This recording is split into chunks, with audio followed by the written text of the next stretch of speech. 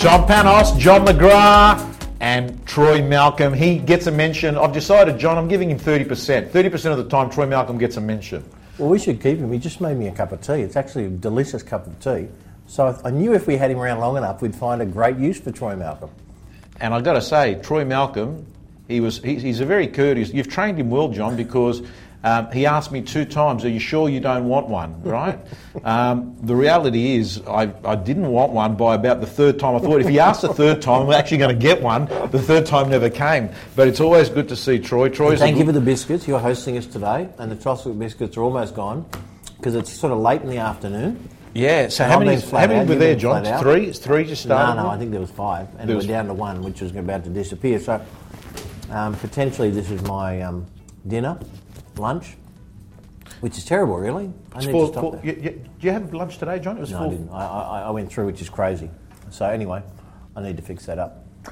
John, today is the day that I would say most of Australia unequivocally are back and working. Even those that decided that they were going to start work after the Australia Day weekend, they're back. Seems people are taking longer holidays at Christmas, maybe, or maybe just they're going away later and coming back later. But it's interesting. I was talking to one of our agents the other day. She had 60 people through last weekend, so this was the weekend before the long weekend I'm talking about, which is still, I guess, in some people's eyes, relatively early. And she opened a property on the eastern beaches of Sydney, and she had 60 groups through it. Yeah. So I often say to our team, which is no good for our listeners this year, but for next year, you might want to diarise it, a lot of the best auctions and the best listings occur in the first 30 days of the new calendar year. Now, I'm all for you need to have a holiday, you need to refresh, that's all good stuff, but I also think you've got to be selective when you take it, because if you take the wrong fortnight, that could cost you, in this game where the stakes are high, that could cost you $50,000, because it could cost you 1 or 2 or 3 listings because you're not there, and then the on-flow business of that. So I think, planning your holidays is important, but also planning when you're back is also critical. It's like people in this industry that take September off. It's kind of wow. Not only has it screwed potentially the busiest month of the year, it's probably ruined your last quarter, and if you ruin your last quarter, you probably ruin the first quarter of next year. So you need to be smarter in this game. You've got to plan everything you do, because a few bad decisions can cost you a fortune.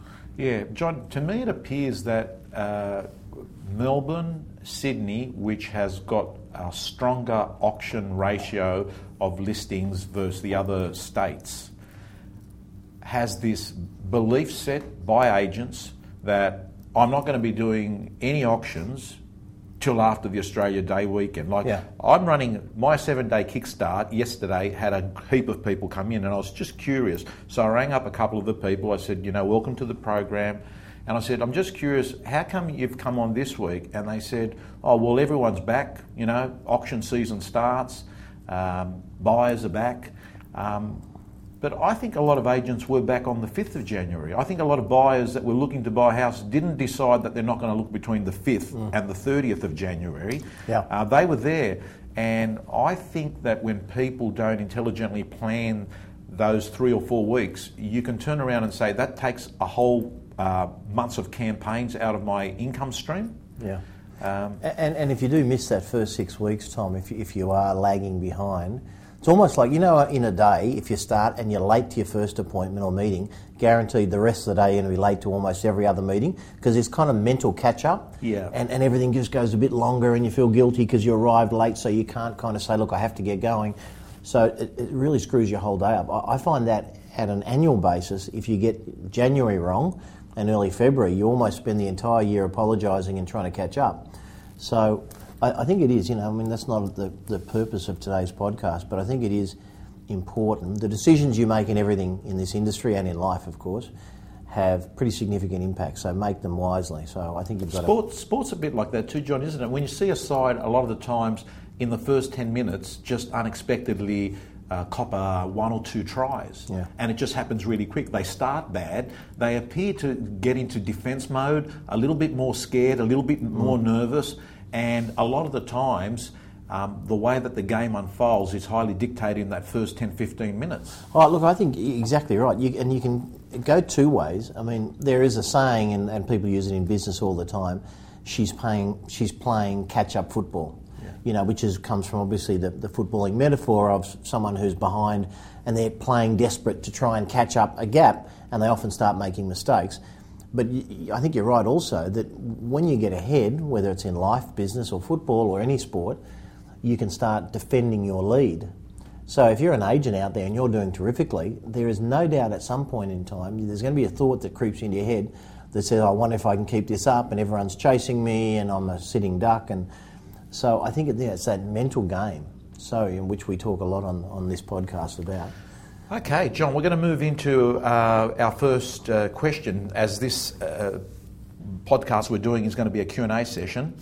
2015, the year of Q&A, remember? The year of Q&A. Again, this was another one of John McGrath's incredible ideas that he was able to come up with, like this podcast is. We've said that before. John came up with the podcast. I come up with no good ideas, but I steal a lot of good ones. And as I think some of the listeners had heard a couple of weeks ago, we spoke about Ask James Altucher. Correct. And James is a guy that you and I listen to a lot. And he still does the James Altucher show, but he's now doing Ask James, and he's getting through all these great little Q&As, and I find them really intriguing. So hopefully people will find these equally intriguing. And these are real questions, right? These people Absolutely. Are writing in, emailing, texting Tom and stuff. Well, let's go. Cameron Bowles has written a question, and his question actually, two or three have more or less asked the same question in a different way, so we'll just use his words. What is the most effective way to collect data in my farm area? I want to get names and numbers from every house in my area so I can grow my database, but not sure how to go about it. And then, John, there's been a few other people there that have said pretty much the same sort of thing is, how do you build, like Robert Chandra, how do you build your database fast when you're just starting out? So it's this question about getting names of people to put into your database and then having a stay-in-touch strategy so one day when they're ready to list, you're on the shopping list. Well, I mean, I think the first question you've got to ask is, what is the data you want? Because there are companies like CoreLogic and others that, they provide you the data that you need. But the question is, you may as well use the white pages, the old-fashioned white pages, if you're going to go for everyone. I'm much more interested in refining down what is your subset target of people that you want to keep in touch with. And we speak a lot here, Tom, and I think even one of the questions we're going to answer later, maybe this week or next, is going to be around prospecting. I remember, Eric, a few years ago, Sarah, used to be Sarah Bushell, Sarah Hackett, Damien's wife, and amazing real estate performer, of course, as they both are. I mean, she talked about, I think it was 400 people in her target area of Bulimba, and she's one of Australia's best agents. And I think that was fantastic. And Pete Chauncey, who works for us over at our Crow's Nest office, Pete's got 1,100 people in here. So those guys have got to the top by being very laser focused on who they want to speak to, and whether it's geographic or whether it's demographic or past clients or connectors and influencers. I think you've got to ask the question is, which is the group of people that you want to speak to? Otherwise you're going to annoy neighbourhoods and annoy people with spam and letterbox junk and all sorts of stuff. I think you've got to say that. So, it's interesting because I don't know, it was Cameron, wasn't it, that wrote this? My first question to Cameron would be, are you holding open for inspections? Are you collecting data? Because that's probably your best data. They're people that have got off their backside of a Saturday morning, they've come to meet you, which means they're either buying or selling in 98% of the time. So, definitely got to do that. Two is, are you in constant contact, adding value to your past clients in your area? So everyone you bought and sold for last year and the year before, are they hearing from you? Not to prospect them, just to stay in touch. Who are your connectors and influencers in your market? You need at least 4 or 5 people that are connected to the communities that you want to speak to, that you can leverage a relationship and build a strong connection and then help them help their people. So, I think the answer is you go to CoreLogic or RP Data if you're just looking for good quality data, and that's a really good starting point. But I'd like to kind of refine down the funnel and say, who are the people within that? Is it streets? Is it the best houses? Maybe you want to talk to the people that own the best 50 houses in your farm area, and you need to put a detailed custom letter to them saying that you've targeted their homes one of the best in the district, and if they ever consider selling, you'd love the opportunity to meet with them because that's one of your specialties. So I think rather than just the what do they call it, the shotgun approach, it's just like going for everyone, I think you've got to be laser focused. And I'd encourage Cameron to work out who are the most influential subset. Because otherwise, really, you're like every other agent, you're shoving stuff in letterboxes, just clagging up the system. You're ringing people at night that are trying to bathe their young ones and have dinner, that don't really want to speak to you, 99% of them, if not more. So I think you've got to be a bit judicious and just pick the right people. John, I think you want to get a fit database, not a fat database. And the reason I say that is... So Troy Malcolm database, not a John McGrath database. Is that what we're saying? Troy? I noticed you put on, Tom, a kilo or two, did you or not? Johnny's right. You look like you might have had a bit of moussaka over Christmas there. I've spent 5 days in Melbourne watching tennis. Now, one of the issues... Of course, the young Greek boy is doing tremendously well. I don't know what happened to him today. Absolutely. Tonight, okay. Tonight. So it's a big night. There's actually, having said that, there's been a couple of Greek boys. There's Thanasi...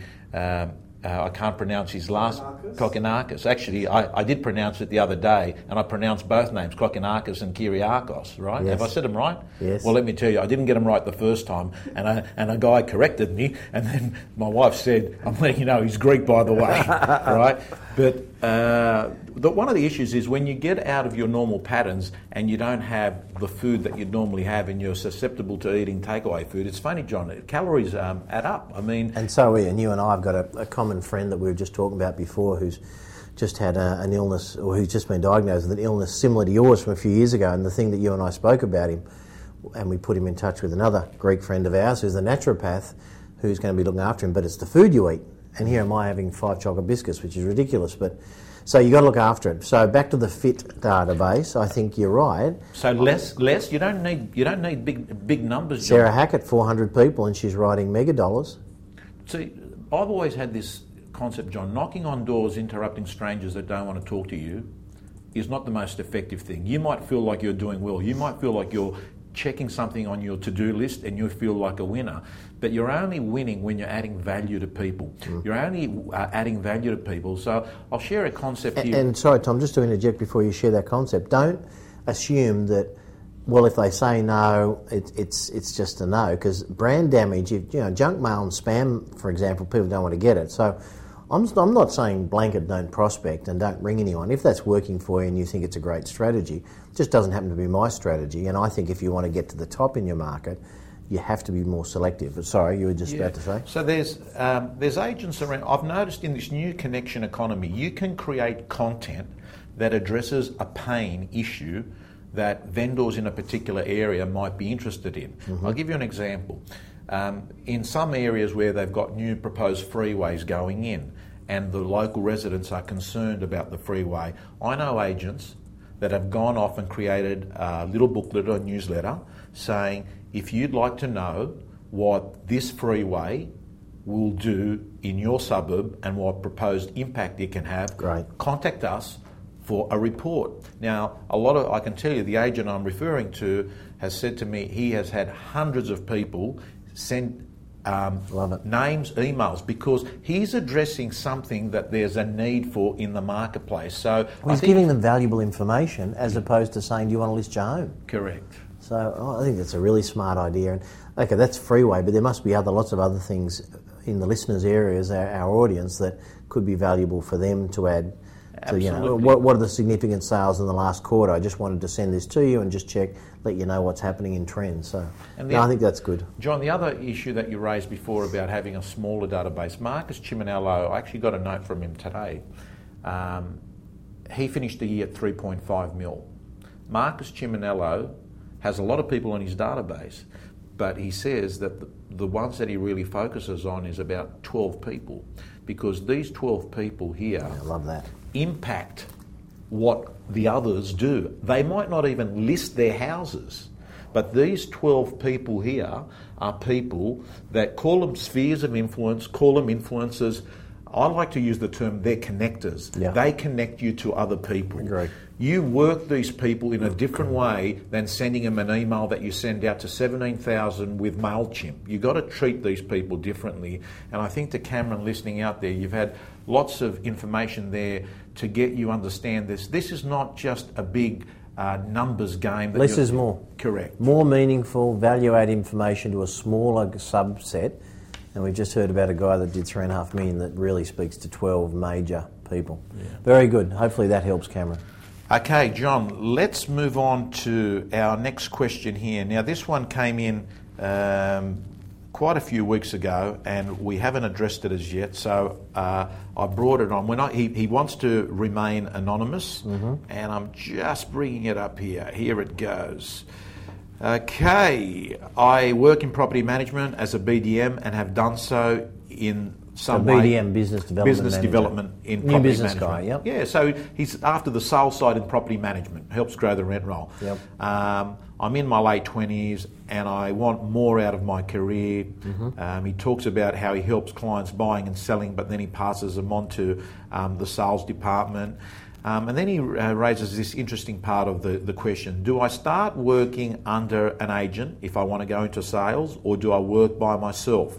With a mortgage, wife, and potentially kids on the way very soon, have I missed the boat? Any insight from John and yourself would be greatly appreciated. So there's a few components to this, John. It's about a guy that's hungry, he's in property management, he wants to go the next step. The other side of it, he's thinking, do I lose the job security of a decent salary that I've got here, go into the unknown? I'm getting a baby coming up First soon. thing we can say to this listener is you certainly haven't missed the boat. At 29, whether you're about to have kids, marriage or anything, I mean, you're at the beginning of your life and your career, so the best years are well and truly ahead. So I don't want anyone. I remember a few years ago, probably a long time ago now, probably 15 or 20 years ago, but Wayne Harker, who you remember, used to work with me and subsequently moved on and sort of, he's been to a couple of other places, but a good guy and a good friend of mine. And Wayne started in his mid-50s, I think it was, and I think Gillian McGrath also, who works for us up at Northern Beaches, and I'm sure she won't mind me saying, but she started, when she was, on the upside of 50, and both amazing successes. Yeah. So, whether you're 29, 39, 49 or 59, you're never too late to start in real estate. I think what he's probably saying, though, woven into that is, well, if I was footloose and free and I didn't have any commitments, but now that I've got some commitments, look, you've got to back yourself. If sales is your thing, it's not for everyone, perhaps this guy is a better property manager than a salesperson if he's asking the question in a sense that's concerning to me, because most people that go into sales, they're quite confident about backing themselves. So I think he's got to really make that hard call about is this his career. If you're going into sales, I think, joining a sales team, especially, somewhere. Imagine if you worked for Marcus Ciminello for 2 years and call it an apprenticeship if you like, but being his assistant, you would learn the best from the best, and all of a sudden you're going to be really well equipped to go out on your own. So I think that's a really interesting route to get into sales, and nowadays so many good agents, in fact nearly every good agent you and I talk with, Tom, have got an assistant or three. Yeah. So it's a well established path into sales. So I think it's a really good consideration. The starting money is probably not enormous for someone getting into sales that way, but if you learn all the right habits and dialogue and approaches and attitude, I mean, in 2 years' time, you can go from earning 50,000 to 500,000 if you get it right. Yeah. So I think that that's important. The buffer bit is interesting. Even if you're a good sales agent from the get-go, you've got to have 3 to 6 months' worth of earnings or worth of overheads in the bank, because it can take that. It took me nearly 6 months to get my first deal across the line. I think, for a lot of agents, even well-intentioned ones, your first sale could be 6 to 8 weeks down the track. And then it's going to take another 6 to 8 weeks to settle. So, in the day where it's becoming more and more common for commission-only style businesses, where people are looking for agents that are prepared to work on a commission-only and back themselves, you've got to have a few months worth of... So that's a sensible, logical buffer account. Because what you don't want to be doing after 8 weeks is saying, oh my God, I'm in sales now, I've had no income for 8 weeks, or I've had very little income for 8 weeks, and I haven't made a sale. And you don't want that pressure on you. You actually want to be able to make all those decisions without great pressure. So I think that's sensible. But, back yourself. If you think you can make it in sales, I don't think you ought to be that flash to make it in sales. You've got to be diligent. You've got to cross your T's. You've got to have a daily practice. You've got to give people great service. You've got to have good product knowledge, all of which can be learnt, all of which can be studied. John, have you, in your time building this great brand of yours, have you seen property managers transition into sales? Now, this guy's not a property manager, he's a BDM, but he's working Well, let's call it either new business, leasing or thing. Reality, Troy, is I don't think there's that many have crossed over. And some have tried, and I've been surprised they haven't made it, because in property management, they've looked semi-spectacular. They've looked highly competent, and yet sometimes, I think there's no doubt, Tom, you would know this, there's pressure in sales, and it's not just, can you be positive and can you learn the product knowledge, it's can you deal with the pressure of having 3 auctions tomorrow? Can you deal with the pressure of negotiations falling down and vendors' emotions running wild? Because, vendors are often under pressure and they're saying, Tom, how come you haven't sold my house and I need it, my bank's knocking on the door. And you do need to be able to deal with that as well. So there is definitely an emotional content that you have to also be up on. So, but I can remember 3 or 4 that I thought, going from property management into sales, you'll definitely make it. I've got to say a couple of them didn't, which doesn't mean they can't, doesn't mean this gentleman can't, but I guess it's not guaranteed, is it? No. John, all the good stuff happens outside of your comfort zone, and what we know is that all the good people that we see that smash it, they seem to have this ability to be prepared to be temporary, awkward or incompetent when they move on to something new, That's a common denominator with all the people. They sort of get out of what they know and they do something new. I think, John, you've given our listener tremendous advice there, because unlike some other, advice he may get, some people, everyone's got an opinion, no one's got a monopoly on the truth. Some person might turn around and just say, just do it, as you said, and he goes off 3 months down the track, he thinks, hang on a second, I was on an 80, 90 grand package, life was good, and now here I am, I've got no listings, I've got 1 in the pipeline, I don't know when it's going to list, and life is hard. And we have seen that happen in real estate many times with people. It's not for everyone. But if you're there and you're committed and you're serious about it, you can make it a great career. But whatever he does, good luck to him. Okay. We've been given the time up. We're done. We're going to be back next week with more questions on $1 Million Agent. John, have a great week. Have a good week. I'll see you then. See you, Troy.